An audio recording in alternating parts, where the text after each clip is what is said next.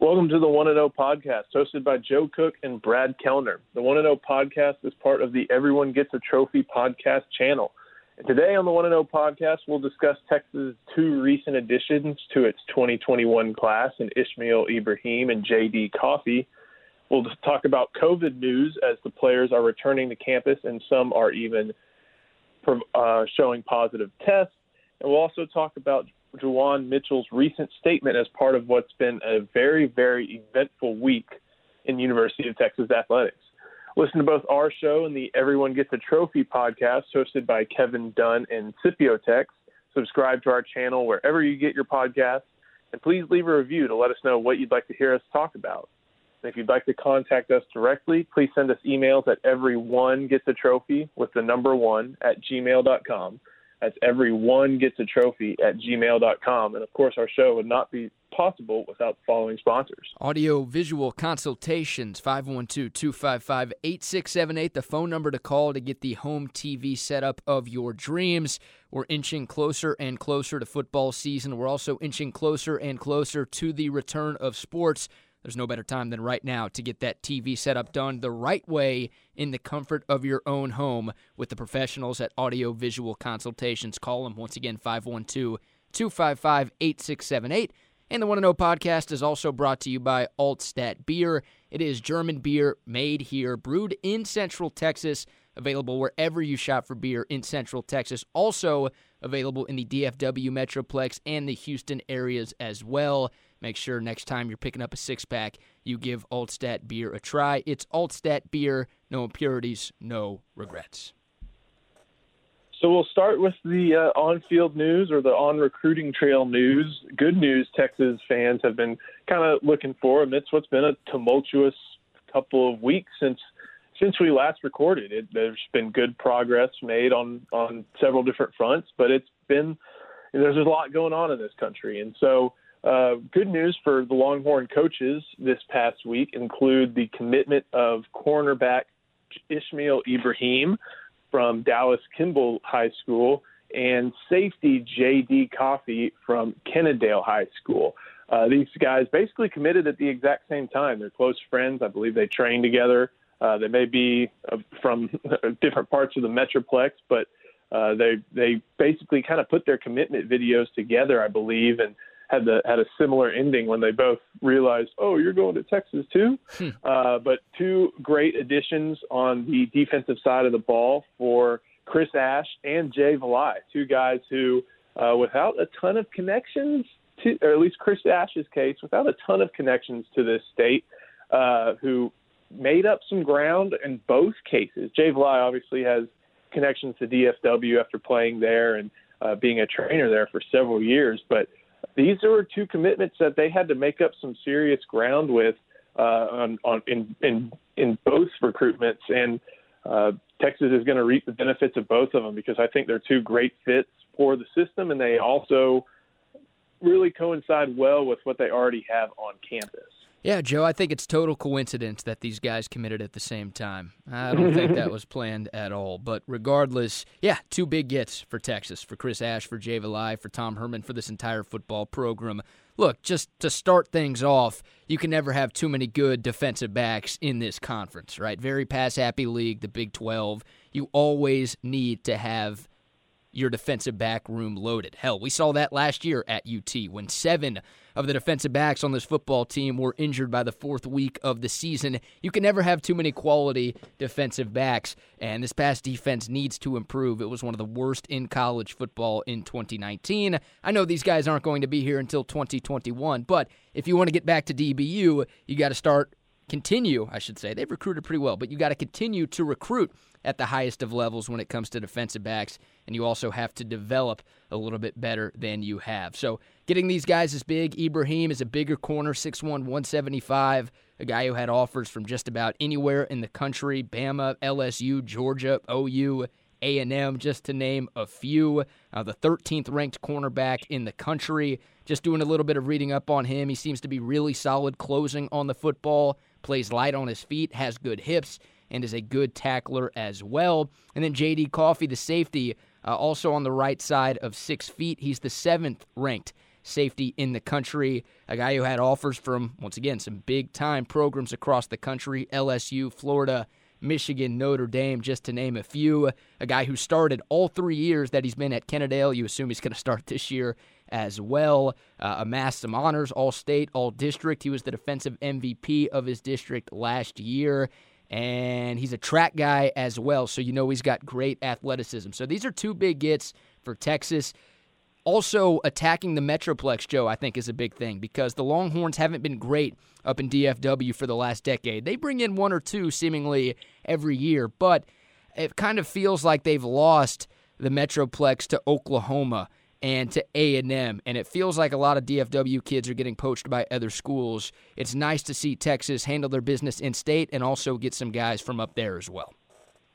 Yeah, I'm glad you brought that up because before I got into the details on each player, I think that's really important to know. Texas has not been a very strong force up in the Metroplex over these past couple of years, and they've had opportunities to hire guys known as DFW Rainmakers, and you know those tags get kind of thrown around flippantly from time to time, but that doesn't mean that Texas has had a super strong presence in DFW. And these are two guys where even to kind of get in the door on this recruitment, you had to have those types of guys with connections to DFW. And luckily they had that with Jay Valai. And at least in Ibrahim's case, they made it happen. And there's still guys up in the Metroplex that they are looking at and on both sides of the ball, namely quite a few receivers and some defensive linemen. But this is a good start, and it's good that Texas is finally kind of getting into basically the talent hotbed of high school football in this state. I mean, I think we've discussed on this before about how Houston, as talented as it is, the single school districts in Dallas provide an infrastructure for so many of these student athletes that is really unmatched across the country. And to be able to get talent from some of those places like McKinney, like even Kennedale, DISD is a little bit different story, but you know that there's a lot of talent still in that district. You look at, I mean, they just pulled them out of Kimball. Skyline produces people every year, or produces great quality prospects every year. So to get back there and to kind of build a little bit of momentum, not only just with the program, but with kids up in that area, kids who have a pretty good influence, I think that's extremely important. We'll see if it plays out. And the other thing, before going into the details about the players, is these guys are close with Austin Product, LBJ High School's Andrew Makuba, another safety who that is one of the better players in this state. He's a guy that Clemson is after, and they're not just giving him lip service. This is a guy that Clemson is after. So that the addition of those two to the class bodes well. Doesn't mean that they're going to get them, but I mean it helps to have these guys in their ear telling them burnt orange stuff as opposed to a little bit shade of Clemson orange. But to talk about the actual players, I think you mentioned it with Ibrahim. He's a guy who he's got the good frame. He's got an ability to add a lot of weight on, and he's already got a good start, 175. That's kind of a typical place you see corners enter college at that weight, and he can probably get up to 190 without too much problem once he gets college strength and conditioning. And again, you can take these guys who are probably a lot better athletes than technicians right now. Not to say that Ibrahim is lacking skill, but he's not some super refined prospect. Yes, he trains. Yes, he's probably one of the best players in DISD. But he still has some stuff that he's got to work on. And now that Texas had a great turn of events in this past signing class with Jahdae Barron getting out of his Baylor NLI and choosing Texas, that gives you a two-corner class there with him and Keaton Crawford. You got a couple corners in the class of 4. So now the depth chart is building and built up to where you can take these guys and, for Jay Valai, really prove your developmental ability with these guys and playing in like you mentioned, one of the most difficult conferences to play pass defense in. I'm glad you used the D word, Joe, development. I mean, needless to say, that's been a huge problem at Texas for the last decade plus. An interesting quote from Ismail Ibrahim. Now, I love it, and I hope this quote comes to fruition, but it's interesting perspective, and it's different perspective than what we've heard from a lot of recruits over the last few years.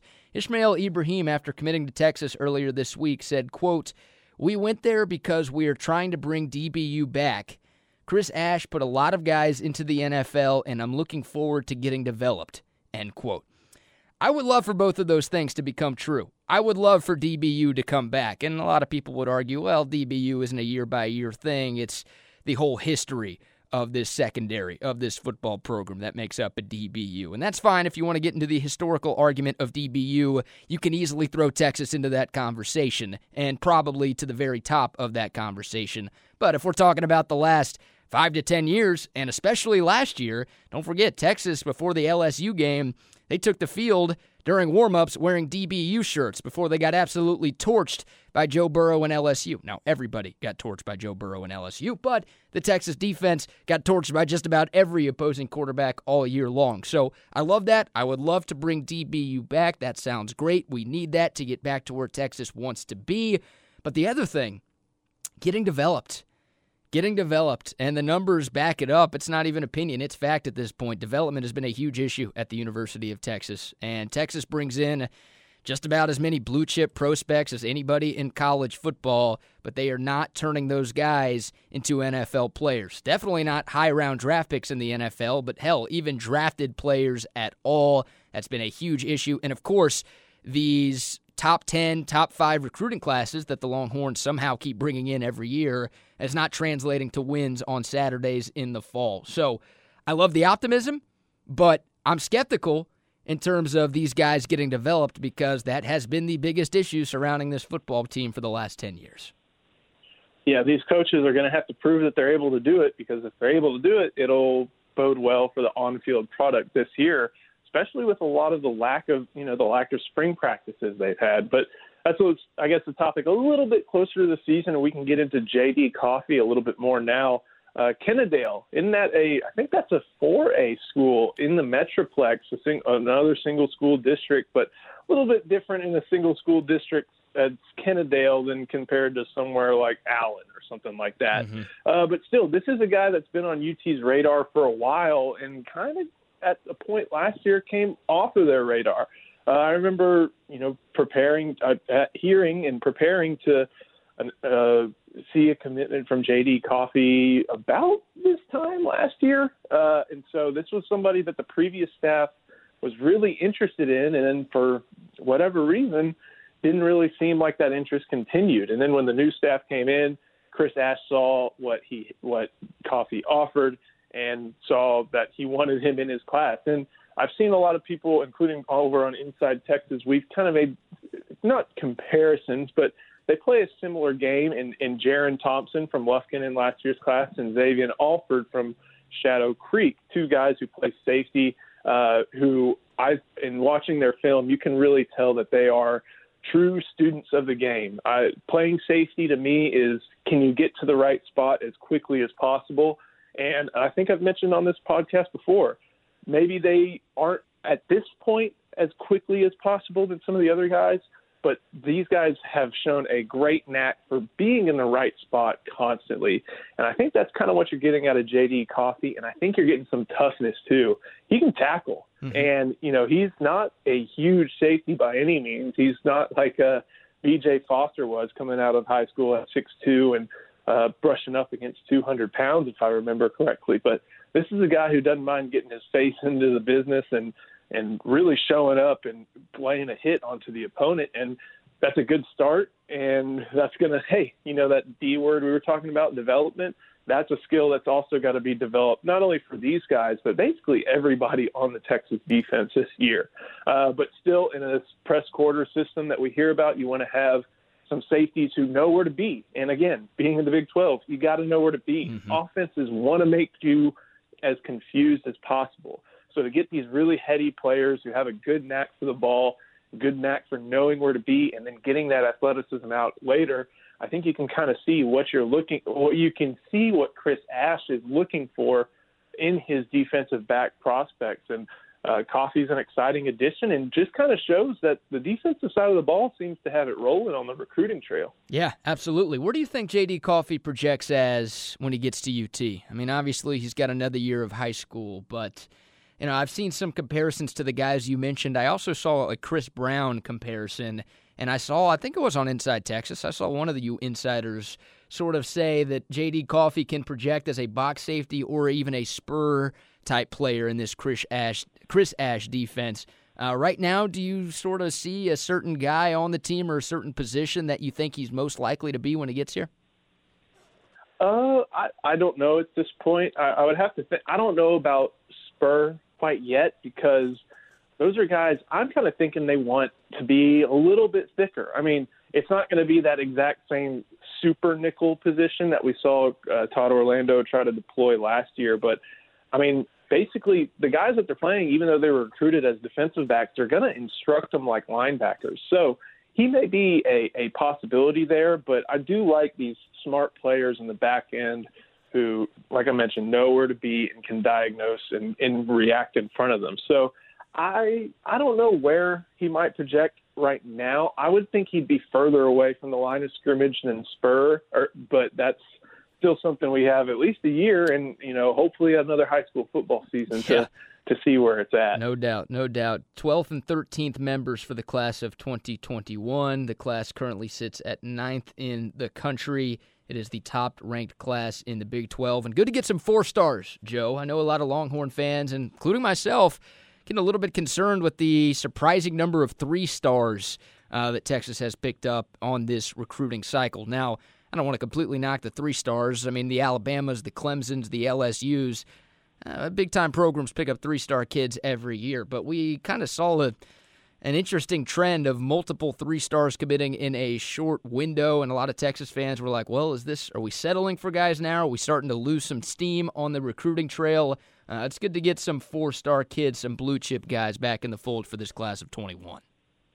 Yeah, especially, I think Trey and I talked about this not too long ago when on the Horn about the blue chip ratio, about if you basically Bud Elliott every year, this year on 247, if you want to win the national title, your roster has to be composed of more than 50%, over 50% of blue chip players, which he calls 4 and 5 stars. And Texas has been there. And the thing is, Texas is right behind, at least on this ratio, Ohio State, Ohio State, Georgia, and Alabama, I believe. So they're there. They have the ability. It's just got to be the coaching. And so as far as the 3-star run, I mean, yes, of course, if you're going to compare Jonathan Brooks to, say, someone like Kamar Wheaton, who's the best running back in the state, yeah, you want to get that Kamar Wheaton and have him, and Texas is still in it for him, but you still, you can't have literally every single thing that you want, I guess.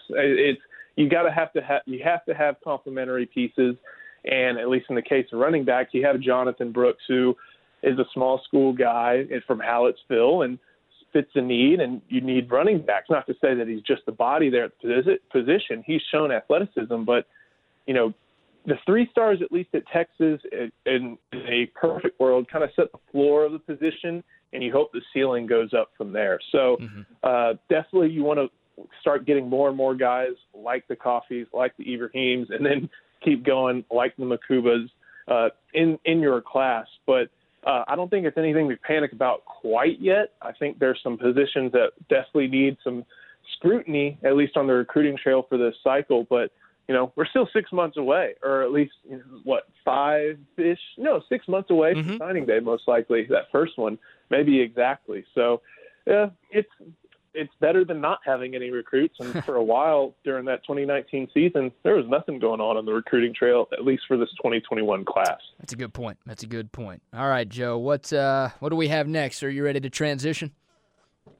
Yeah, let's we'll talk about some stuff that's not as fun as, Texas is one of hundreds of schools beginning a what they call an onboarding process for their student athletes for football specifically, since that is I think that is the closest men's sport to the start of their season. Volleyball, of course, will start, but I think they're on little bit different schedule, and that's, as great as that program is, it doesn't bring the attention that Texas football does. So everybody is kind of paying attention amidst COVID-19 and everything that seems to have maybe changes every week with this, that Texas is starting to bring players back to campus for what the Big 12 and I think the NCAA is calling voluntary off-season workouts. And I think when they first onboarded the returners, so anybody who basically wasn't a transfer or a freshman,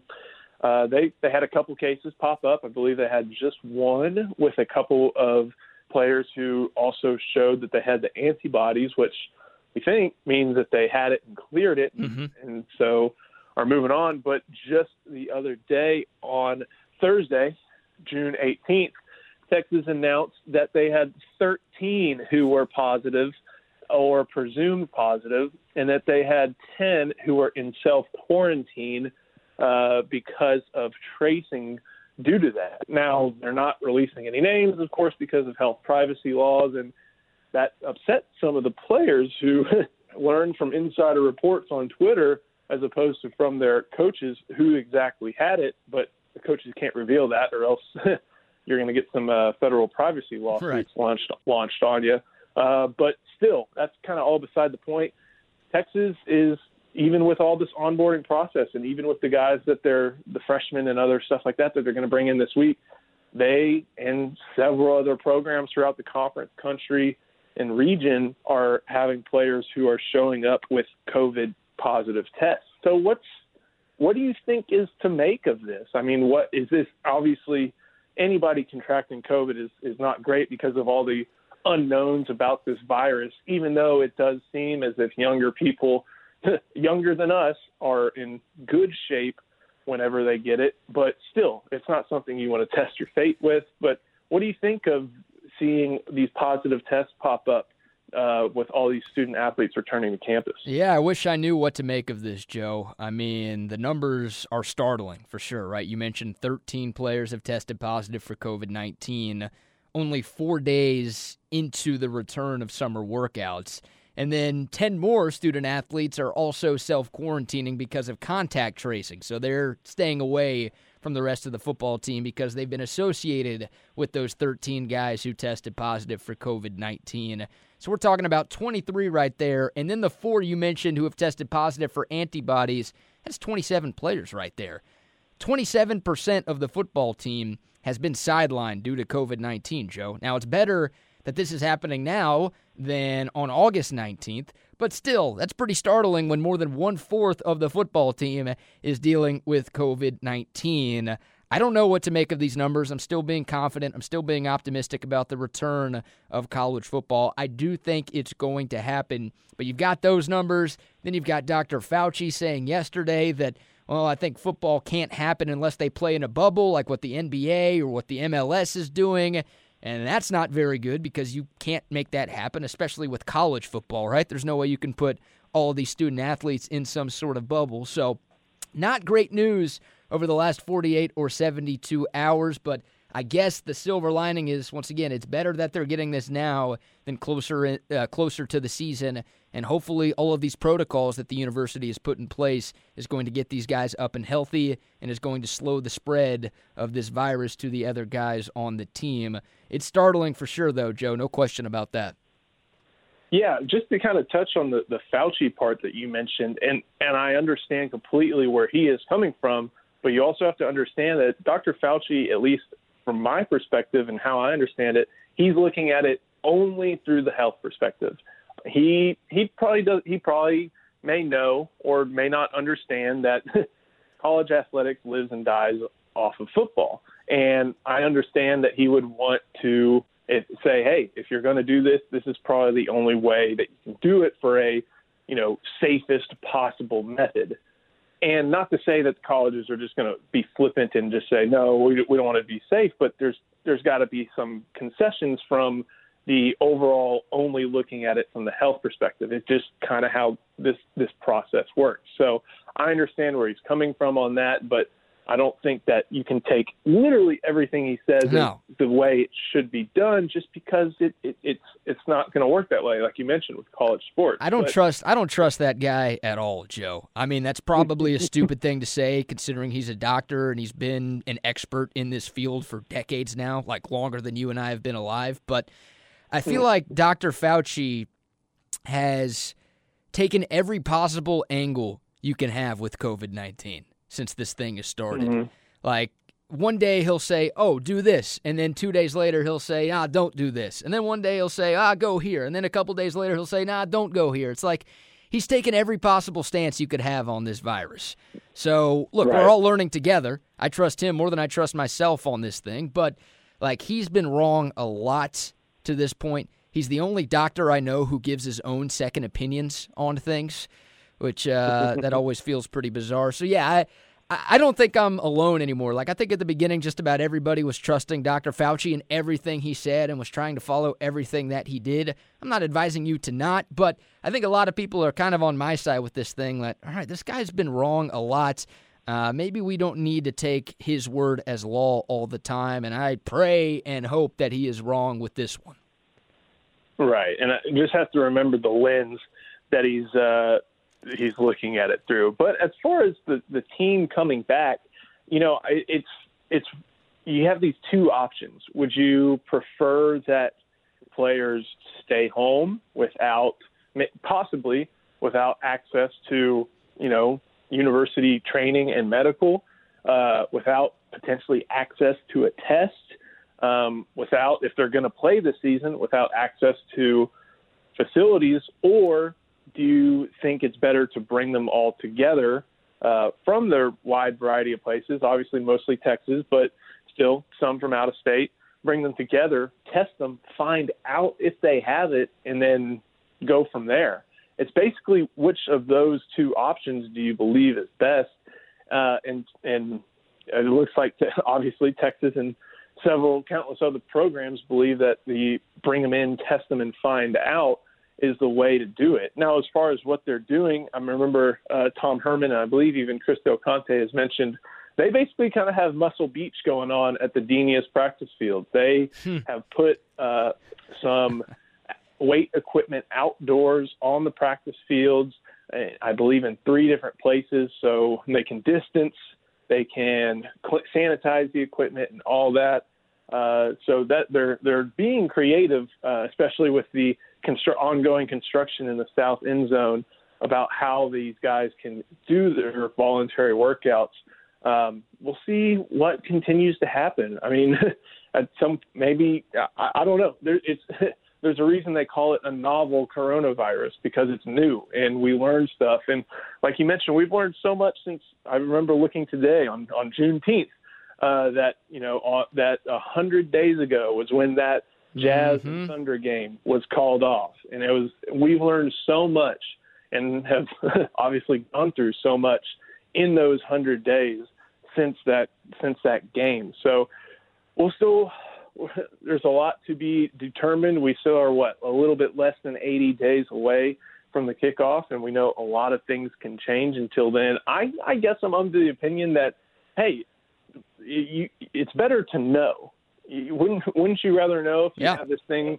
And so you can, if you do have it, stay at home, get the right treatment, do the right thing, and not spread it to anybody else, as opposed to stay in your living area, maybe not your hometown, or compared to, staying at home, not knowing and just not knowing in general. I am kind of the opinion that getting that information is the best way, and I think that's what Chris Del Conte has echoed over and over, and even on an interview on the Horn mentioned, hey, one of our best defenses for this is education, and they're trying to educate all their student athletes, all the football players, everybody about best practices and best ways to make sure that they can work out safely, responsibly, and try to still be limiting the spread of this virus.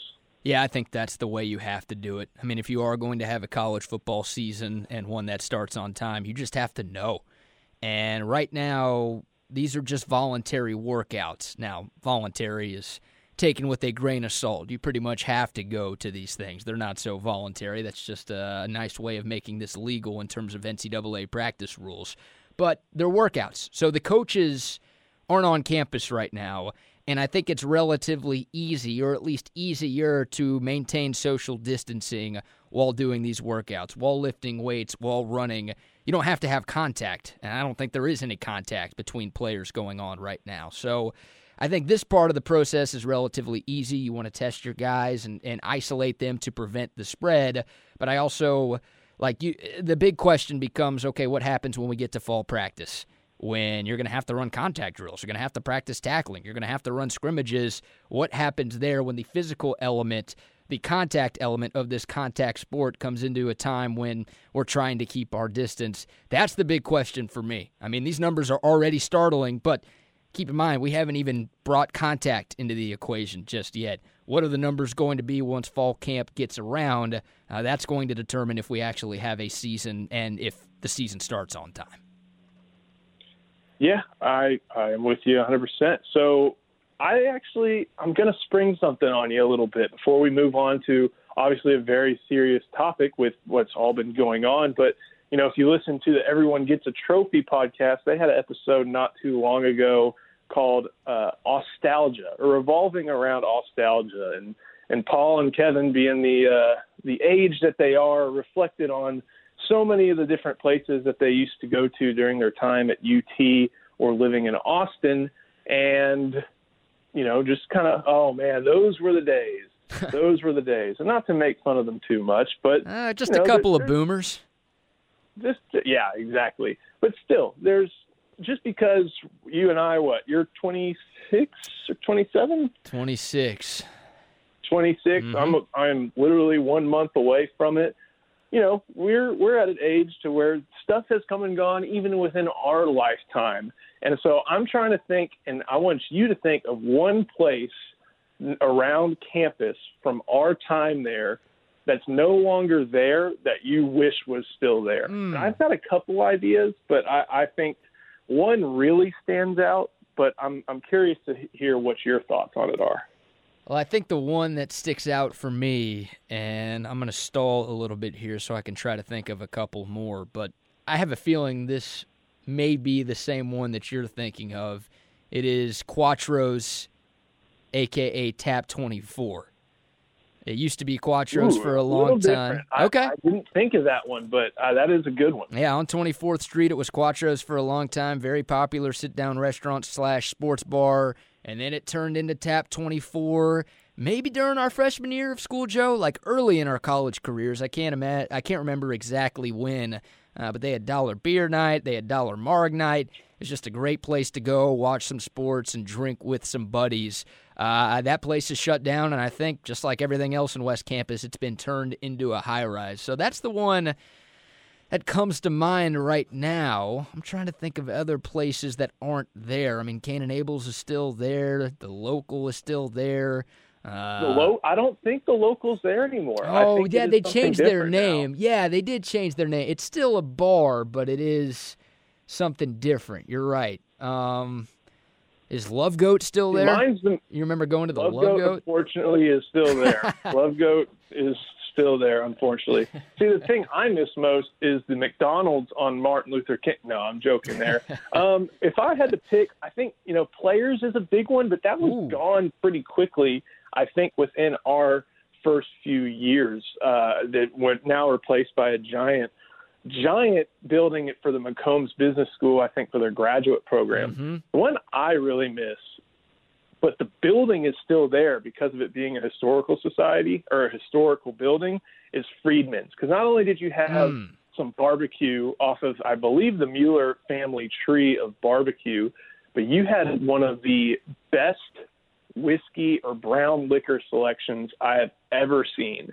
And in West Campus, it was a little bit expensive for the regular students, but still, there were some times when I would go there and check it out just to see what they had, what I could sample, and also just stuff my face with brisket and ribs. I think that's the one I miss most because if it were still there, I think I'd be making trips to it very often, especially when I'm there hanging around campus. Yeah, I think Friedman's wasn't really marketed towards the college kid, right? I mean, college students would go because it was in West Campus, but it was way nicer than your stereotypical West Campus restaurant/bar. Like, it was sit down, it was a little bit upscale in terms of pricing, and yeah, they had a great liquor selection too. I wish I went there more. I lived right by there for most of my college career. I went a few times for sure, but yeah, that was a great spot. That was bummer news when they did shut it down.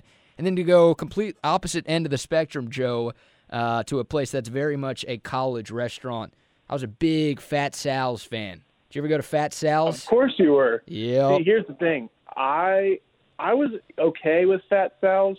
There were some after midnight Big Bite calls, after 6th Street Big Bite calls from my phone. That's another one I do kind of miss because, you know, what other place other than a place like Big Bite or Fat Sal's are you going to get a hoagie with French fries and mozzarella sticks and chicken and cheese on it? Like, I mean, what else do you want after going out on 6th Street? What else sounds good at 2:30 a.m. other than something like that? So I think, man, I can't believe I'm admitting that publicly, but, you know, whatever.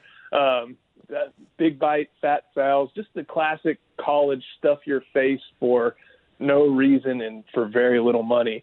Those are the places I remember. But, hey, some places are still there. Like you mentioned, Cain and Abel's is still there. I don't know if Fricano's is there anymore. No, it shut down, man. It shut down right at the start of this pandemic, too. I remember back in April, I had to go to West Campus or at least near West Campus for something, and it was right around lunchtime. And I'm like, dude, I haven't been to Fricano's in a while. I'm right here. This place is incredible. Let me get me a sandwich. And at the time, it was just temporarily shut down, but then they announced like a couple of weeks later that it was shut down for good. So Fricano's is no mas, man. That's and there's been plenty of Austin institutions, not just in West Campus, obviously, that have been shut down or have had to shut down because of this pandemic. Fricano's was one that definitely hurt. Hey, Orange Market is still there. Oh yeah, I don't think that place will never go away. If there's a threat, like if they're short on money, then people will start a GoFundMe and raise money to keep the lights on at that place. Like everybody who's lived in West Campus, or at least that part of West Campus, will do their part to support Wasik, Khan, and the crew at Omart. Man, that place will never die. Were you on a first-name basis with them? Oh, yeah, man. I still try to go back every once in a while, too, and say hi. Man. And the overnight guy, like, still remembers me, still knows me, and now when I go, he gives me my snacks for free, which is incredible. Man, I spent, like, thousands of dollars there, so it's probably the least he can do. But, yeah, I love that place. Anytime I'm in West Campus, I'm willing to pay the ridiculous, overpriced West Campus prices to support that joint for sure. Oh, man. Walking in there, seeing Keystone Lights stacked floor to ceiling. Oof, man, those were times. Yeah, I have to grab a Four Loko every time I'm in there. Have to, required. Yeah. But moving on from obviously a very light conversation to a serious one that literally everybody is having these days. And I think obviously we're recording this on Juneteenth, very poignant day to have this conversation. And you know, something that I think I've noticed over the past couple weeks is I think I knew about Juneteenth. I know I knew about Juneteenth. I think we all kind of do in Texas because it happened in Texas. It happened in Galveston. And I know, you know, I grew up going to Galveston every now and then and would hear that history lesson. Your family has connections to Galveston now. It's interesting that, you know, so much of the country is learning about that occasion and what the Union Army did on that day to free the slaves in the South. So amid all that on this day, it's very timely that Texas is having some very serious and emotionally charged conversations about a lot of its longstanding traditions. And as part of this, I believe it was last Friday, a lot of Texas student athletes, mostly football players, a handful of basketball players and some others from other sports do it, but obviously football grabbed the attention, released a list of requests, and most of them are very, very reasonable. Like, let's consider, you know, RLM, the ugliest building on campus, named after a person with a noted miserable history towards not just people of different races, but people of different genders and religions. Yeah, that makes a lot of sense. And you know, you can know what he did from a mathematician and scientist perspective without honoring him for and honoring him and kind of sweeping other things under the rug about his personal history. Painter Hall was another one that they recommended as far as some of the building names that they wanted to see changed. And hey, you remember that Supreme Court case, Painter v. Sweat? Well, that's the Painter, and Sweat was a African-American who I believe wanted to gain admission to UT's law school. And Painter, who I believe was either a UT president or administrator at the time, he was on the other side of it in that Supreme Court case. Did he do things that were good for the university in separate areas? I'm sure. I haven't researched it terribly hard, but if you're a president of the university, you probably do some good things. But still, his name today is associated with that Supreme Court case, and that's not a great thing that you want to glorify, and it's hard to separate. So that's just a couple of examples, and that was part of their list of requests. And some of the other things are going to require some negotiation between the student athletes and administrators, as things this typically emotionally charged typically do. And I think we're just seeing that process laid out, and we're seeing some pain from it, especially in the case of Juwan Mitchell, who I believe after a reported meeting with Chris Del Conte and student athletes tweeted out that he no longer felt comfortable playing at the University of Texas. Or representing the University of Texas. I don't think he put the tag of playing on it. Mm-hmm. So this is a really emotionally charged, and that's not even to mention the Eyes of Texas, which I believe that, if you haven't listened to Paul and Kevin's most recent episode, I believe they do a great job. And even Paul put a post on Barking Carnival with a extremely, extremely measured way of looking at the Eyes of Texas, still acknowledging that the terrible show from which it came, but also admitting that it may have changed since then. So I would recommend that for a listen and for a read for sure, because I think it's something I wholeheartedly agree with. But, as far as Juwan Mitchell and the team, it is very, very likely that there are others that think similarly to him. Mm-hmm. So what's to make of releasing a statement like that where he doesn't feel comfortable representing the University of Texas after, Chris Del Conte and I believe either other administrators or Jay Hartzell are trying to talk things out with the student athletes who made those requests.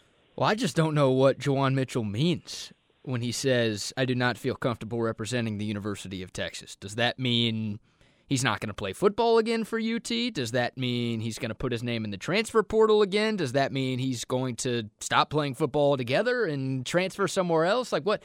We don't know what that means exactly.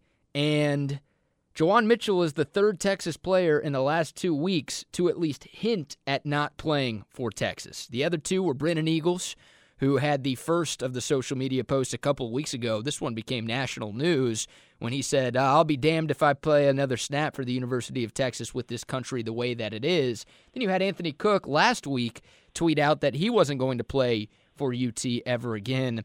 It seems like both guys are back in the fold. Right? I mean, the day after Brennan Eagles posted his post on social media, he was working out with Sam Ehlinger and other teammates, and then also he's reportedly been at the workouts this week. And same thing with Anthony Cook. Like, it seems like he is planning to be a part of this football team in 2020. So, look, I don't want to call out Juwan Mitchell. I just don't know exactly what he meant by that statement. It's a well-written statement. It's a well-thought-out statement, and I support whatever he decides to do.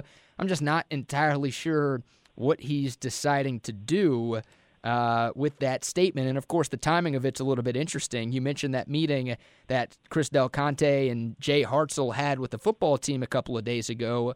That tweet went out right after that meeting came to a close. And by most accounts, that meeting was productive and it went pretty well. And Juwan Mitchell was the only tweet that we saw, at least in terms of that fashion, to come from that meeting. So, yeah, it's just interesting timing, and it leaves some questions. It's pretty vague with what exactly Juwan Mitchell means when he says, I do not feel comfortable representing the University of Texas.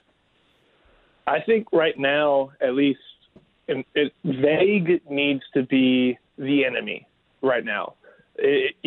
Neither side in all of this, and it's side is such a strange word to use on this because it's not like the UT administrator side is basically saying no, shut up. That's not the case.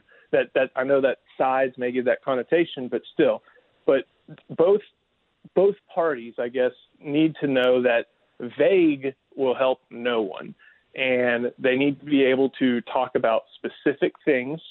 And I think the student athletes have done a great job of doing that. There's some that with specifically naming buildings, the Julius Whittier part of their statement, honoring the program's first letterman.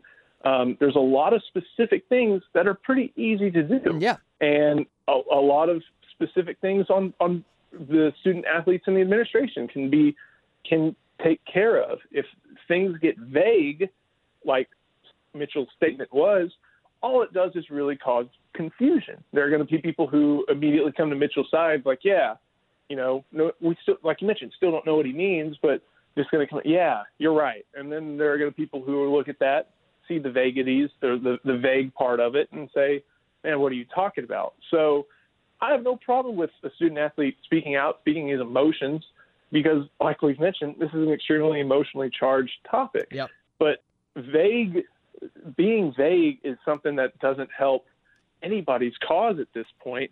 And I think that's what both sides need to work on.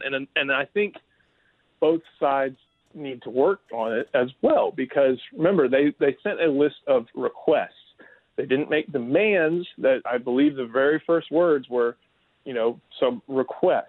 And this is, I don't, regardless of what you think on the issue, there's give and take and stuff like this. Mm-hmm. And not to say that the requests of the players are not righteous, but at the same time, there has to be understanding that this is still a little bit of a negotiation, especially when you but write down and say what you did about a song that nobody, has the same associations, that they don't think of racist, awful history. Now, not to say that the players who think that are wrong, because that's what they think. That's their opinion, and I can't walk in their shoes to understand what that might feel like, especially, you and me who grew up probably singing that song, and there's some home videos in our houses of us bumbling the lyrics with our horns up, with wearing diapers or something like that. But I think what both sides need to be able to do is find common ground. And at this point, when you have those vague from anybody, anything vague is going to make finding common ground a little bit more difficult. Yeah, I will support these student athletes throughout their entire lives, right? I'm not one of those fans who only cares about these guys for what they do on the field. I'll support them before, during, and after their Texas careers. And hell, I don't care if they go to Texas or not. I'm going to support people. I'm going to support good people. So if Juwan Mitchell wants to stop playing football, he wants to focus on creating some change in his community, I will support that and back him 100%. And I think with that What Starts Here Changes the World movement that we saw, not only from football players, but from a lot of student athletes on the 40 acres, I think that was beautifully written, and I think it was very poignant. And I think a lot of the requests that you just talked about, with the changing of the names of buildings, with the removal of statues, with the Julius Whittier recognition, whether it's a statue or a section of the stadium or part of the Hall of Fame, whatever, maybe all the above, I agree with those wholeheartedly. Some of those changes should have already been done years ago. There's no question about that. The Eyes of Texas one is obviously the one that's going to ruffle some feathers, and it has ruffled some feathers. And also the financial donations. I'm not quite sure if that's possible, because the university is a public university. It's a state-regulated university, so I don't know if there's a way that UT can do that without the state's blessing or consent. But look, Joe, the reason this is such a big story, not just around Austin, not just around Longhorn Nation, but the entire nation, is because they threw in the Eyes of Texas debate. Like, I don't know if the players realistically think or ever thought that that was going to get removed or changed altogether, but just throwing something like that in there, throwing something so controversial, so out there, is going to make people talk about all the other issues. And it can kind of be used as a negotiating tactic from the side of the players who want things changed on campus. They might say, all right, you're not going to change the eyes, but you have to change all this stuff, otherwise we're not going to play. Like, they didn't demand everything needs to be changed. They just requested, some of the things, and here's some of the ideas that we have. But the only reason we're talking about it, or at least the nation is talking about it, is because they put the alma mater in there.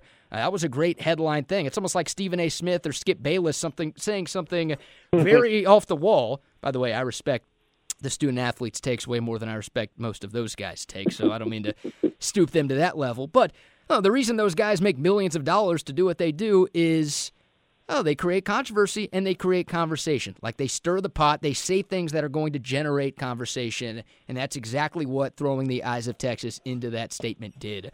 There's no denying there's racist undertones, and there is a racist history with the Eyes of Texas. That's just fact. That's not an opinion. But I don't think that's ever getting changed. But I do think the other things are going to get changed, and they should get changed. And I also think that the players won't be required to stand for the Eyes of Texas anymore. I am curious what happens 78 days from now when Texas takes the field against South Florida right after the game. Or are the players going to stand on the field and do the eyes? Are they going to kneel? Are they going to run to the locker room? What are the fans going to do? If there are fans in the stands, I'm very curious to see what happens, but I think it was genius by the players. Even if they never thought the Eyes of Texas was going to get removed or changed, it was genius of them to throw this in there because it's created a conversation on a national scale and has given these guys a bigger platform for them to try to create some change for the better. Right, and even just thinking back of it, I think the only thing that keeps players staying for the Eyes of Texas is long-time entrenched expectations and affinity by fans of the song. I don't think there's any letter of the law on team rules requiring it because I've seen it broken before. I've seen that expectation not met, I guess. Not to say that I think you know what I mean. But still, I mean, it's one of those things where I don't think there's like a letter of the law that says players must remain. And if the easiest thing to settle this issue, this request they have, is to not require them to stay, then I think that's extremely easy. And, it may put a frown on a lot of different fans' face, or honestly, I mean, it may put a frown on some fans' face, but still, if that's the most equitable way to settle this, and along with doing a lot of the other things that the student athletes have requested, that may be the easiest way to settle it. I don't think they're on the field, not only for the national anthem, but for the Eyes of Texas. And I remember that kind of being a conversation a few years ago. Herman was asked, like, hey, what happens if one of your players does this? And, well, he's like, they're not on the field, so I don't know what to really tell you. I don't think they are for the first one. I think they're either in the tunnel or walking through the tunnel. After the game, obviously, is a little bit different. And I think still one thing that we didn't exactly touch on, but it's still noting, is that they're not refusing to play if these are not met. At least I don't think that's what the requests said. They're just refusing, I think, to do official donor functions and recruiting events, which are still pivotal to how a football program runs, but you can that's a little bit different than saying we're not practicing, we're not playing. Right. So I think that's something you also have to keep in mind, and in that it wasn't this all or nothing ultimatum, because if it was, then this would be probably far more emotionally charged than it is. And I think including the Eyes, I think you kind of alluded to this, it doesn't make it just an athletic department issue. It brings kind of the whole university into this. And it falls outside of, some of it falls outside of Chris Del Conte's purview. Whether he likes that or not, who knows? But still, this isn't just an athletic department thing. These are student athletes trying to change the whole of the university for the better. Well, go back to when you graduated, Joe. I mean, we all sing the Eyes of Texas at our graduation. Like, what's going to happen there? Serious question.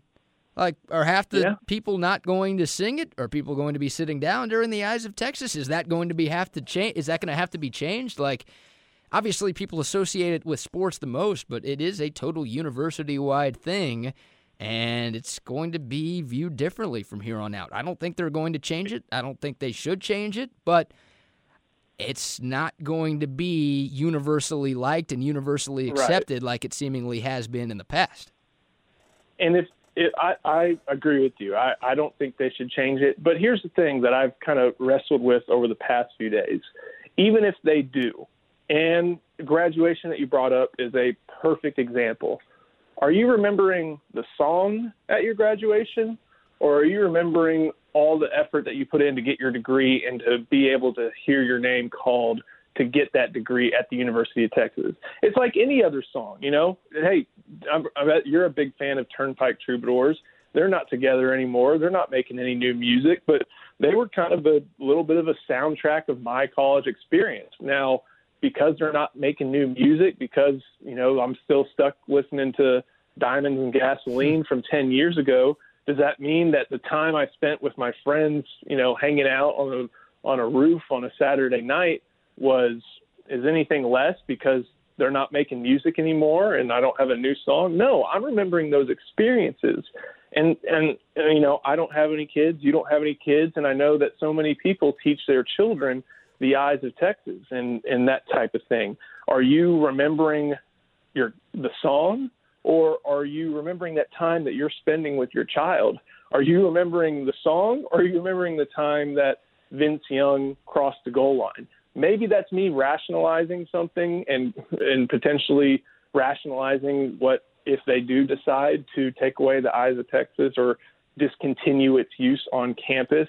Maybe that's just me rationalizing and trying to figure out a way to say it's okay. And even though I don't think it should be discontinued because of what Scipio, Paul Waldington, laid out beautifully in the last episode. But the thing is yes, for a lot of people, it enhances the experience, but it's not the experience. And I know some people may listen to this and think I'm an idiot and think that it's very difficult to separate the two, you know, separate singing the Eyes of Texas in the Rose Bowl on January 4th, 2006 from the win. And I completely understand why. But the thing is, if it is changed, it's not exactly the song. It's what you did at the University of Texas to get that degree that makes it so special to you, not them playing the song at the end of your 4 years. It's what they did during the game to get the win, or to dogpile, or to cut down the nets, or, you know, to throw Eddie Reese in the pool. It's what they did to get to that you remember, not them singing the song after. Maybe that's a rationalization, and I know that's an opinion people may not share, sure, but that's kind of the way that I look at it. Yeah, kind of separating the art from the artist, too, I think is another way to look at it. And I'm going to be supportive. I mean, if players don't want to stand for the Eyes of Texas, if the guys take a knee, if they head back to the locker room, I'm not going to boo. That's their right. That's their prerogative. They can do whatever they want. But, yeah, I don't think the song should be changed. I hope that doesn't make me ignorant. Once again, I acknowledge the history of the song, and I acknowledge where it started, but I also acknowledge that the lyrics are not race, like they don't have anything to do with racism, and I don't think it's celebrating racism to sing that song. But that's just me. And once again, everybody's got their own opinion. Everyone's entitled to their own opinion. I think that's a big problem we're having as a country nowadays. It's my way or the highway, and your opinion is wrong, and I'm not going to listen to you or respect you if you say something different than what I think.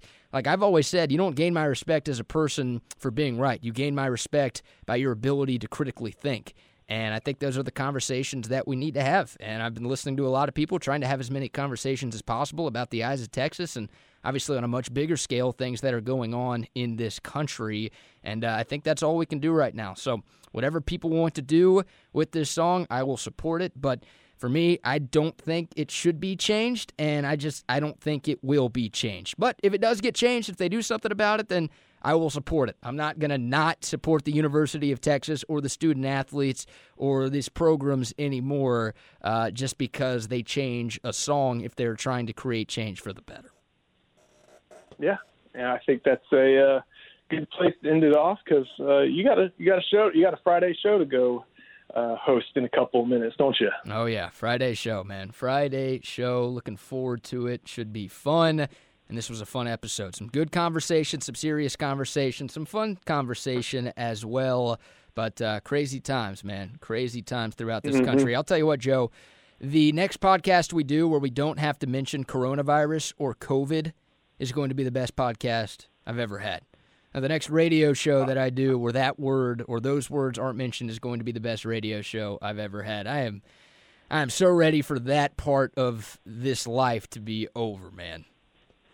I'm surprised you haven't leaned into what your normal pronunciation is and calling it COVID, COVID program and other things like that. So maybe I'll start doing that. There you go. He notices. I don't respect it enough to give it that type of pronunciation, man. It's crazy. Good call. All right, so appreciate y'all listening. Thanks for always tuning in, for liking, for sharing, and subscribing to the 1-0 podcast. Be sure to check out the Everyone Gets a Trophy podcast as well with Kevin and Paul. Follow Joe on Twitter at JosephCook89. Check out the great work that he does and the entire team does at InsideTexas.com. Also follow them on Twitter as well. You can follow me on Twitter at Brad Kellner and listen to The Triple Option with RBKD weekdays from 3 to 7 on the Horn and HornFM.com. Send us an email, everyonegetsaTrophy@gmail.com, if you want to contact us directly. Thanks again to our sponsors, Audiovisual Consultations and Altstat Beer. And thanks to all of you. For Joe Cook, I am BK Brad Kellner, signing off. Until next time, you'll have a good one. Stay safe, stay healthy, and hook 'em.